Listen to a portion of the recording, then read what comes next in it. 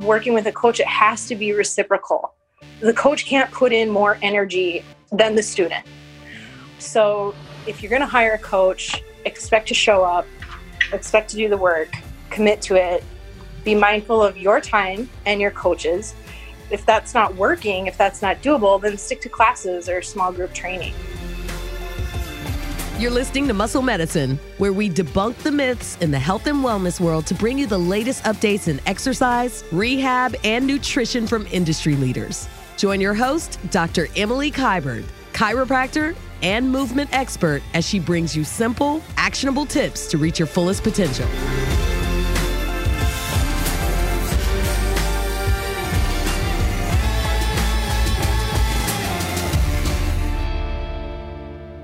Erica Darst, welcome to Muscle Medicine Podcast. I'm super excited to have you on. You have every Strong First SFG certification under your belts. Well, actually, I haven't completed the SFB yet because I was 5 months pregnant when I attended the certification. Oh my goodness. So you've attended them all. Yes, I have attended them all. And then subsequently, I wasn't able to actually test out for the SFB. So that one is kind of on hold for right now. I have an extension on that certification for obvious reasons. Yeah. But even just doing like SFG1, SFG2, being a certified instructor, the Strong First Barbell, I really feel like those are like the ones where you have to move heavy weight. Yeah, absolutely. Yeah. And you took a leap from being a corporate desk jockey to a strength coach and even build your own training studio, EDK Training, that focuses on training smarter and not harder, which is, we'll talk about that because our philosophies align so much in that way. And you really focus on progressions and not just killing yourself at the gym, which I feel like in this day and age is sometimes a hard sell. Like sometimes it's hard to convince our clients that laying in a pool of sweat, totally destroyed every day is not the goal. Exactly. And right now you are how far along? 33 weeks pregnant? 34 today. Ooh, home stretch. It's amazing. Everyone should go check out your Instagram. Remind me what your Instagram handle is. It's just at Erica Darst, ERICKADARST. And it's so awesome to watch you train. And granted, every day when you're pregnant is like something new sometimes pops up. But when you post photos of yourself, if you looked at you from the front or like from behind, you would not even tell, I don't think, that you're pregnant. You're like all belly. It's like the pregnant woman's dream. So welcome to Muscle Medicine Podcast. I'm super excited to have you on. This philosophy of training smarter and not necessarily harder, that is also my philosophy and what we do in the clinic. But like, just talk to me about that. Like, why align with that philosophy when it kind of goes against so many gyms and systems and boutique fitness classes out there? What's your thoughts about that? Well, I think it kind of depends on, defining what smarter and harder really means to people. For me, training smarter just means training with intention. Knowing what you're doing and why and how to do it effectively, being mindful of your movement. If you're always trying to perform challenging exercises, using too much weight, working too hard without being properly conditioned, it's really going to limit your positive results and, lead to possible injury.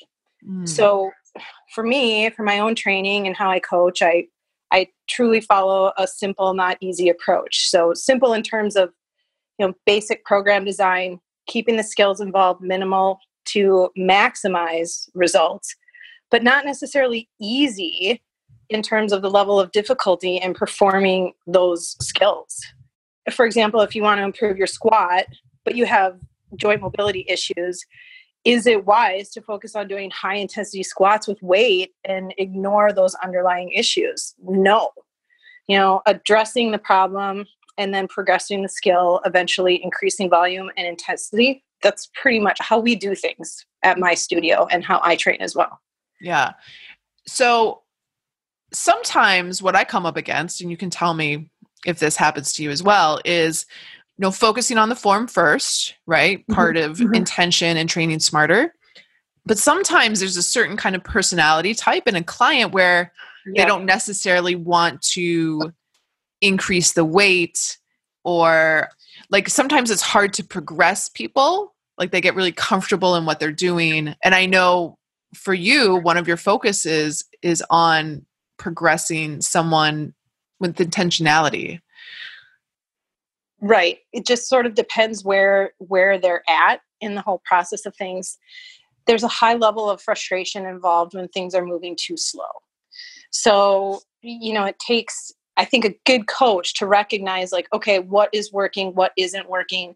How do we keep this person feeling like they're progressing, but we're still being very mindful of where they're at in their current position in terms of their abilities. And there is a really challenging balance there because there is such a learning curve, particularly to strength training, whether it's kettlebell or barbell.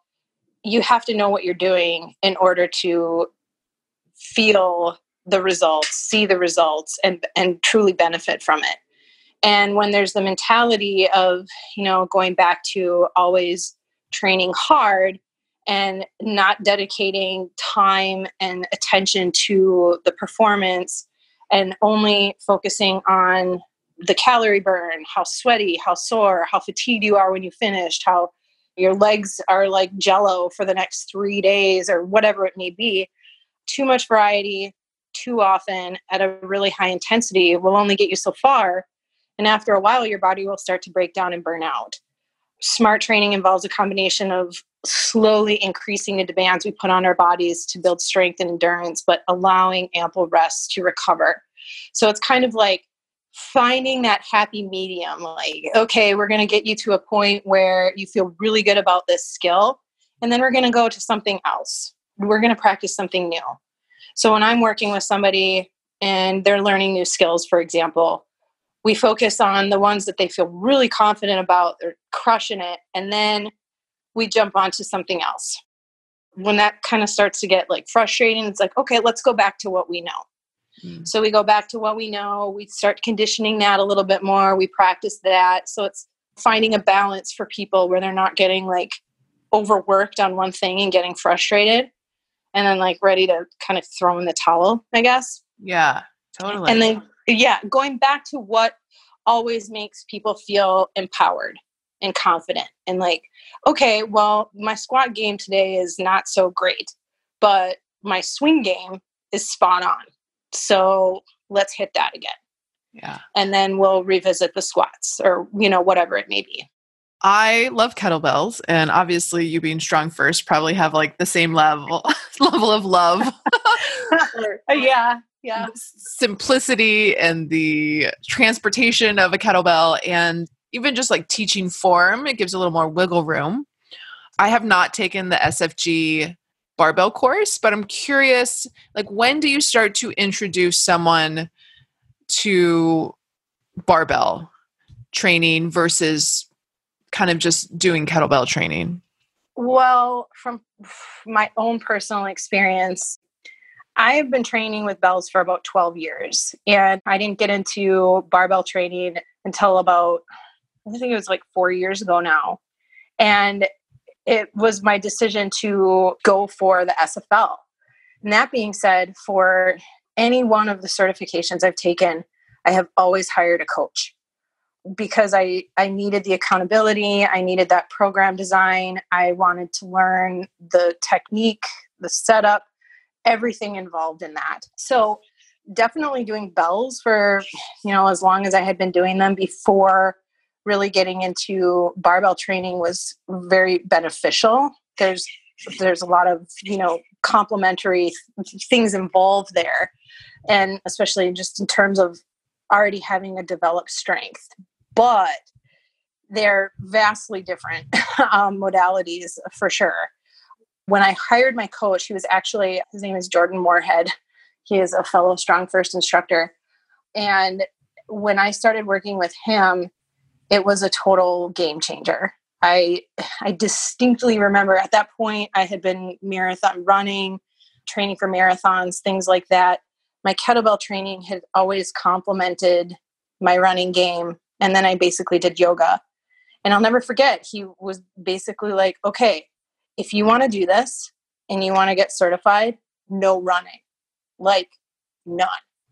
If I wanted to increase my strength, get serious about my certification, and I had to follow the program, rest, and save my energy to build strength required for the testing standards. And I mean, they're no joke. Yeah. So, at the time, I definitely had the mentality, like, a lot of people, I wanted to run. I wanted to do all the things. I wanted variety. I wanted the high intensity, blah, blah, all of those things. But I did what I was told. And I will never forget the importance of keeping my focus on that set program. The difference between the two, but also the carryover, is really important. Initially, when I started doing barbell, I felt so weak, even though I had been using bells for many years. But as time went on, I became so much stronger using barbells. And then my kettlebell training benefited from it. Mm-hmm. And both barbell, kettlebell, I mean, there's a high learning curve. If you want to do it right, you don't want to hurt yourself.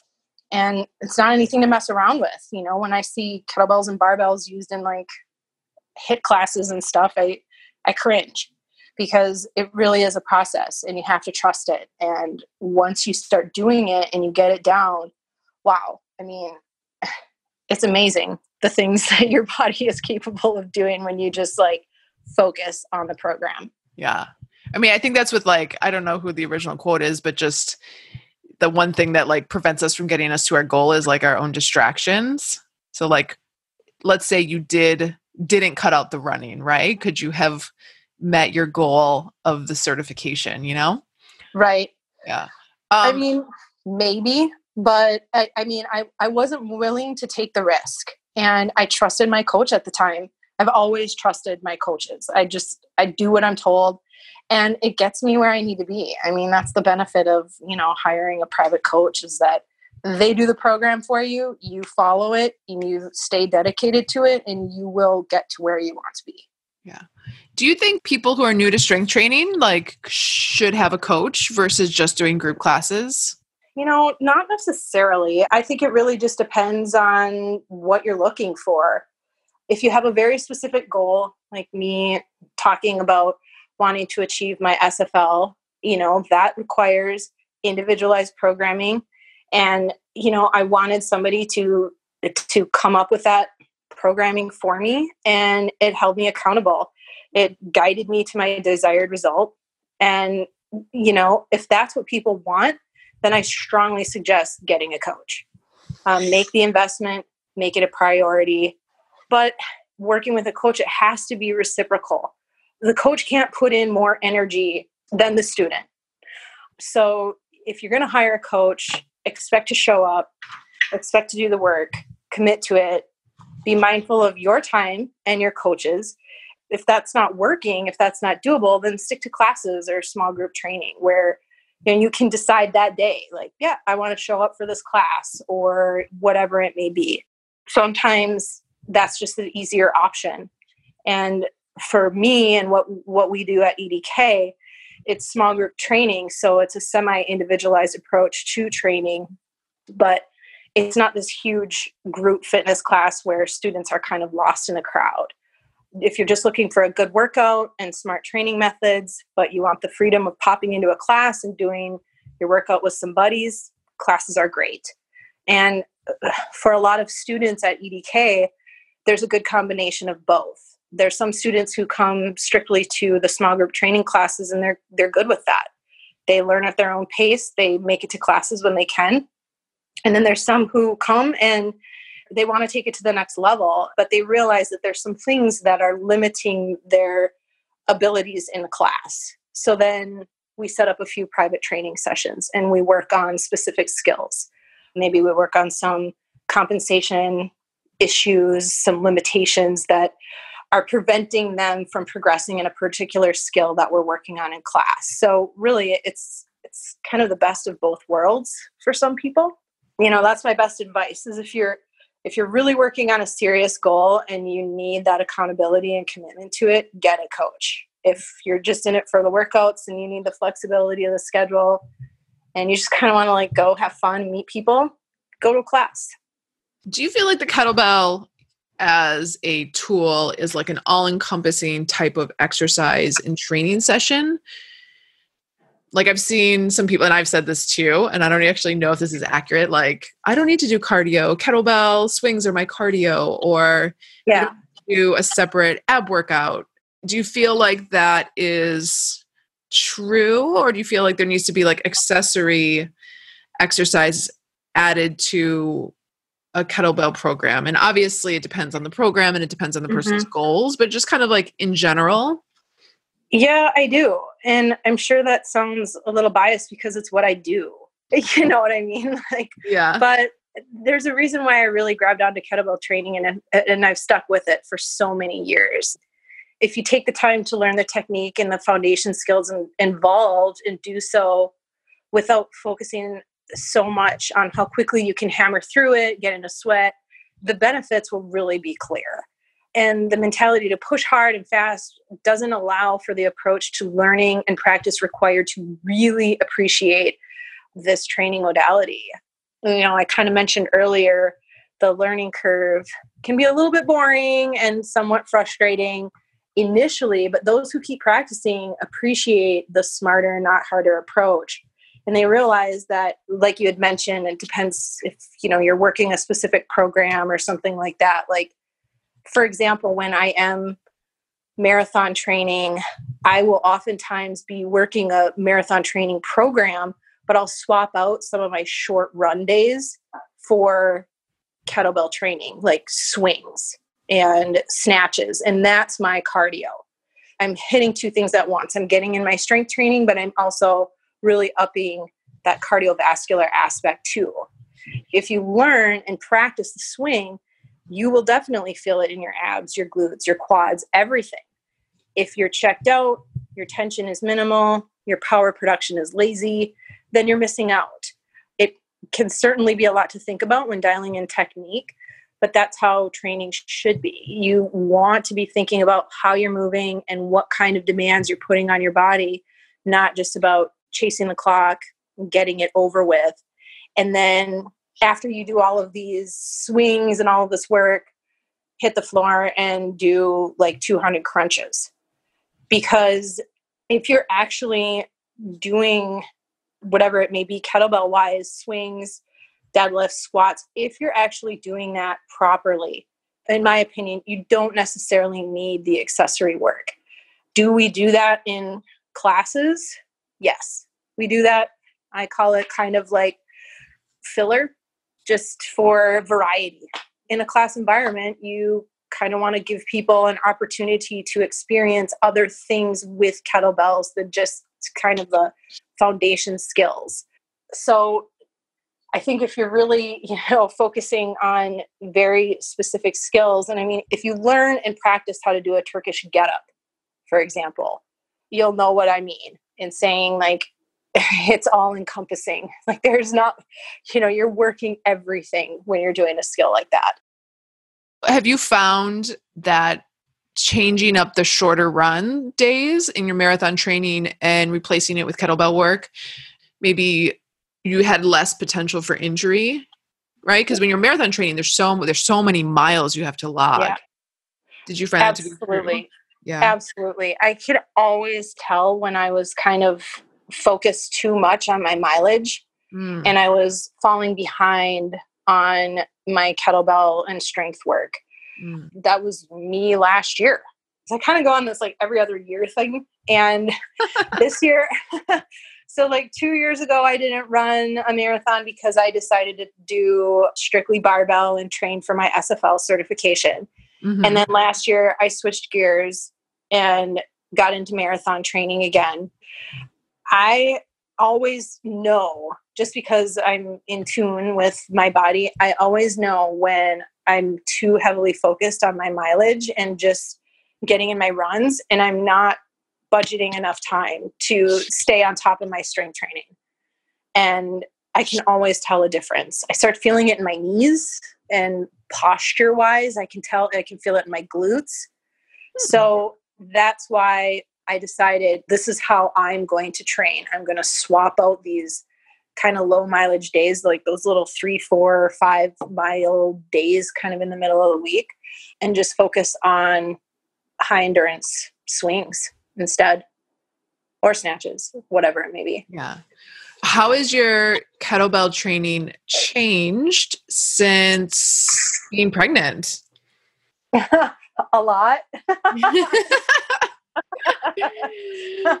How so? Because I think it's really important, having had 2 children myself, and treating lots of postpartum women, to be able to get into a squat position. Like if natural birth is one of someone's goals, a woman's goal, or a desire to not have a medicated birth, if possible, to be able to squat and to be able to have integrity in their pelvic floor so that they don't have prolapse, because there's a lot of pushing that happens in birth. And I have found, interestingly enough, that a lot of the women who I've treated postpartum that do a lot of Pilates or a lot of like drawing up of the pelvic floor, or not, breathing, embracing, like if they don't know how to do that, have a hard time actually relaxing their pelvic floor to let the baby out, can end up on the road for a C-section because labor takes so long. So I love that you have trained through your pregnancy, and I'm curious how it has changed, even like trimester to trimester. Well, I would say during my first trimester, I was still doing barbell. And even looking back on it now, I'm actually pretty impressed that I was still doing what I was doing. I mean, now, it's funny how quickly things change. And looking back, I'm just inspired. I'm looking forward and I'm inspired by what I was able to do just a few months ago. So that's very motivating for me. But fatigue was one of my biggest challenges, which obviously is a big challenge for a lot of pregnant women, whether they're training like I was or not. I really had to cut back on that. Throughout this entire pregnancy, though, the modality that I've felt most comfortable with, which makes sense because I've been doing it for as long as I have, is kettlebells. And I've still been able to maintain, in terms of my certification standard, weight when I'm doing my training. But how often I'm training and for how long I train has changed significantly. Prior to pregnancy, I used to be able to train, upwards of 5-6 times a week, but I always kept my training very short. And if people see what I do, like on Instagram, they watch my videos and stuff, I keep it to, complexes. I'll be uploading one today, actually, but I focus on maybe like 3 to 5 different skills, and then I keep my reps pretty low. The max that I'm at right now is usually about 5. Last week I did a video where it was cleans, presses, and squats, and it was just 3 reps, but I did that cycle 5 times. 5 or 6, I can't remember now. I feel good. I'm not trying to like overwork myself. I'm really focusing by keeping it pretty simple in terms of, I'm only doing those 3 skills. I'm able to just really focus on my technique and be even more mindful of how I'm doing it, because I have to be, I'm carrying this load in the front now that previously I didn't have to think about. Yeah. So, and it definitely, I said this before, as I was coming into my second trimester and starting to pop and definitely starting to feel that front load and the pressure and all of these different things, it weighs you down. And through all of this, like, you have to be mindful of core engagement and keeping the abs nice and tight and tension in the glutes and all of those things. But when you're pregnant and you're doing these skills, it reinforces that times 10. Because if you're not mindful of those things, then of course you're going to put yourself in a sticky spot. You're going to get injured or whatever.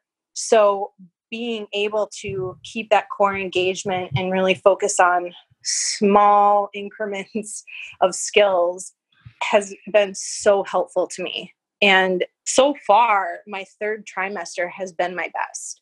As you progress, you become more and more uncomfortable just because things are changing every single day, like you mentioned earlier.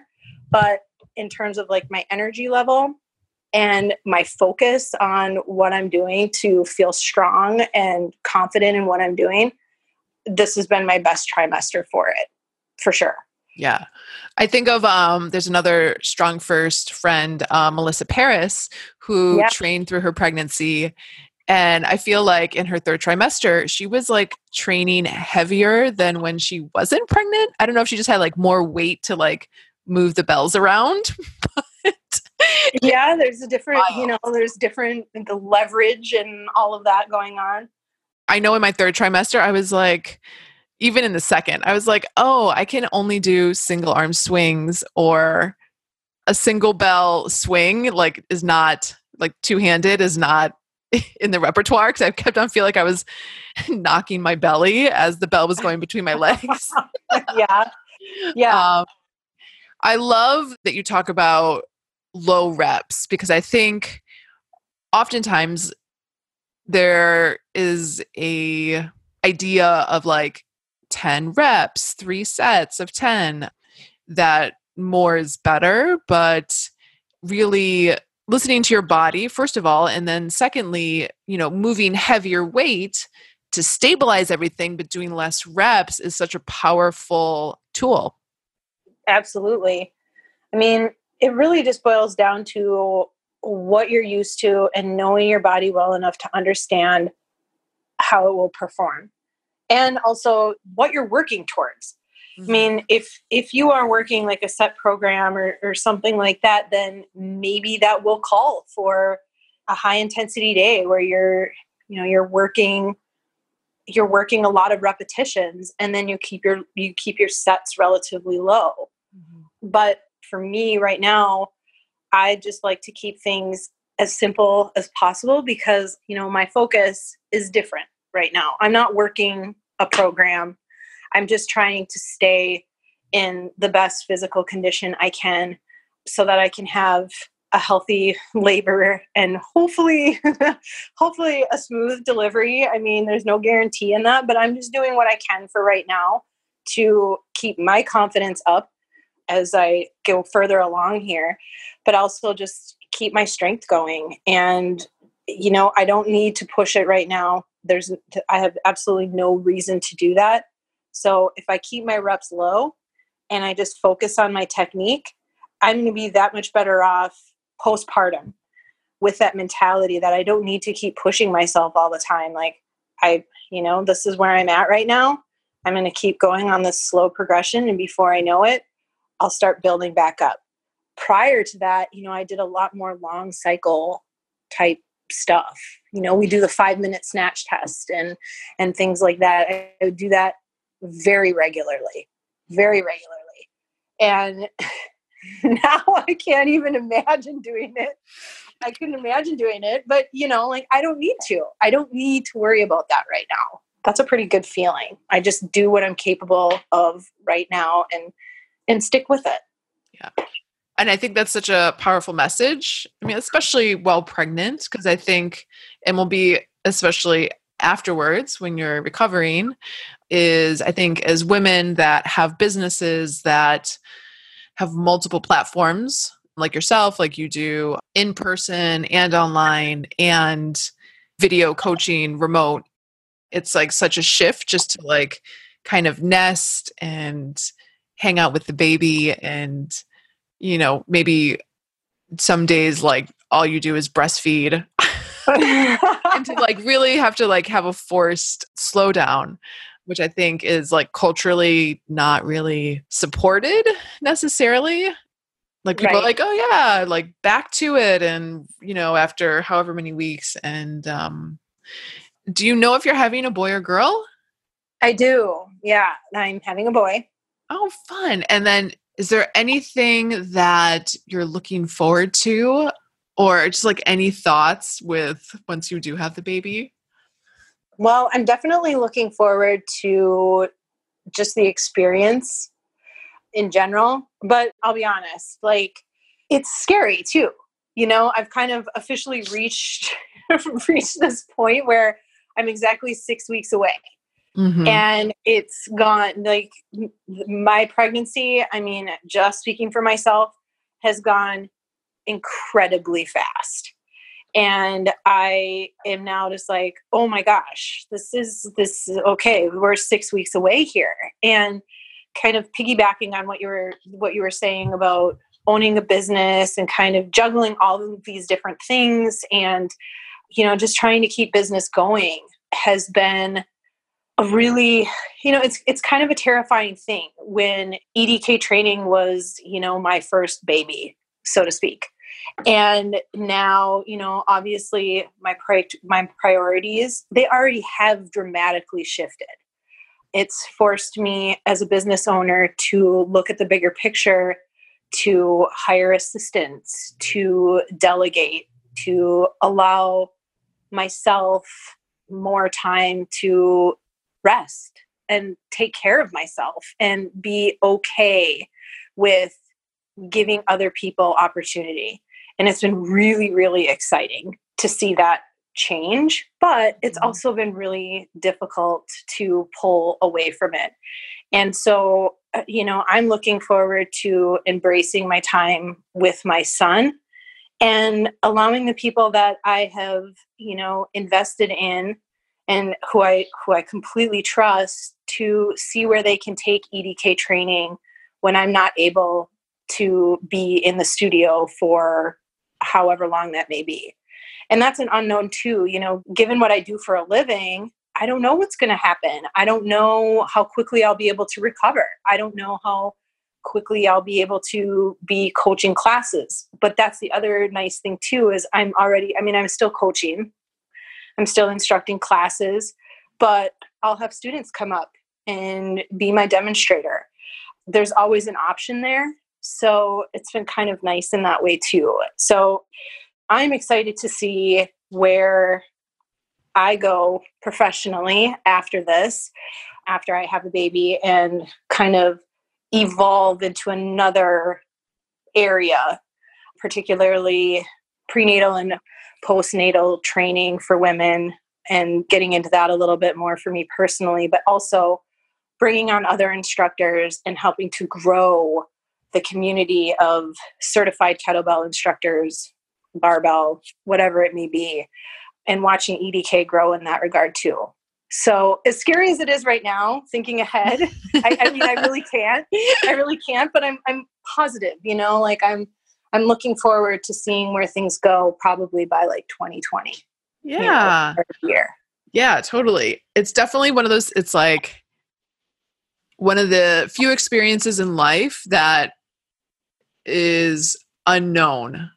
Like, if you travel, you grow a business, getting married, those are like, you've done those things, right? But like one of the fears, which maybe can never really get completely resolved until you go through the process, is like, I don't know what it feels like. I can read about it. I can watch it on TV, but I don't know what it's going to feel like in my own body until it happens, But it's such a like transformational experience. Like my midwife always talks about how to like, to birth a baby is to like really transform from a woman to being a mother. And it's like, you have to go through that process to be birthed into that. So I'm excited. I'm excited to see what that's like. Like I said, like my priorities have already really shifted. And so I'm excited to see how they continue to shift in a positive way. And I'm excited to someday be able to show my son, like, this is what I was doing while you were in there. You know what I mean? Like, I want him to be able to look up to me in that regard and be a really positive role model in that way. And an example of just like, yep, I didn't just sit back and be like, okay, I'm pregnant, I'm just going to let this go or whatever, like just sticking with what I know. And then I envision, being in the studio and bringing him with me. And, totally. That's kind of nice too. I can do that. Like I can go and, do my thing or whatever and have him there with me if I need to. And so, those are things that I'm looking forward to. Yeah. You're going to be like, honey, look what mommy did while she was pregnant. Now go put your toys away and eat your dinner. Yes. Don't mess around here. Where can people find you? Well, I am based in Minneapolis. Uptown specifically is where the EDK studio is. Otherwise, you can find me online at edktraining.com. And on Facebook, same thing, EDK Training. Myself personally, I mentioned earlier, Erica Darst on Instagram, and then also EDK Training MN on Instagram. Yeah, I'm available for online coaching, remote coaching, in-studio coaching, obviously for a limited time here. Coming into the final stretch, but that's kind of the beauty of online coaching too, is that I don't need to physically be there with people as they're training. So that's always a really great option for people. Cool. Thank you so much. It was so fun sitting down. I can't wait to hear your birth story and see the photos of your baby boo once he comes out. Yeah, I can't wait either. It's so hard. You're trying to envision it and you're just like, hey, this is impossible. I have no idea. You got this, girl. Oh, thank you. Thank you so much. This was a lot of fun. I appreciate you reaching out to me. That's a wrap. I have 2 truths that I fully believe in. First, to be 1% better every single day. And second, all feedback is good feedback because it helps us grow. Why do I say this? If you're enjoying these conversations and you find this is adding value, send us some love by subscribing to Muscle Medicine Podcast on iTunes. And if you want to share your voice with the world and scream it from the rooftops and tell your friends, or you can just give us a little feedback so we can grow by rating and reviewing Muscle Medicine on iTunes. Thank you guys. So much gratitude. Dr. Emily Kiberd here.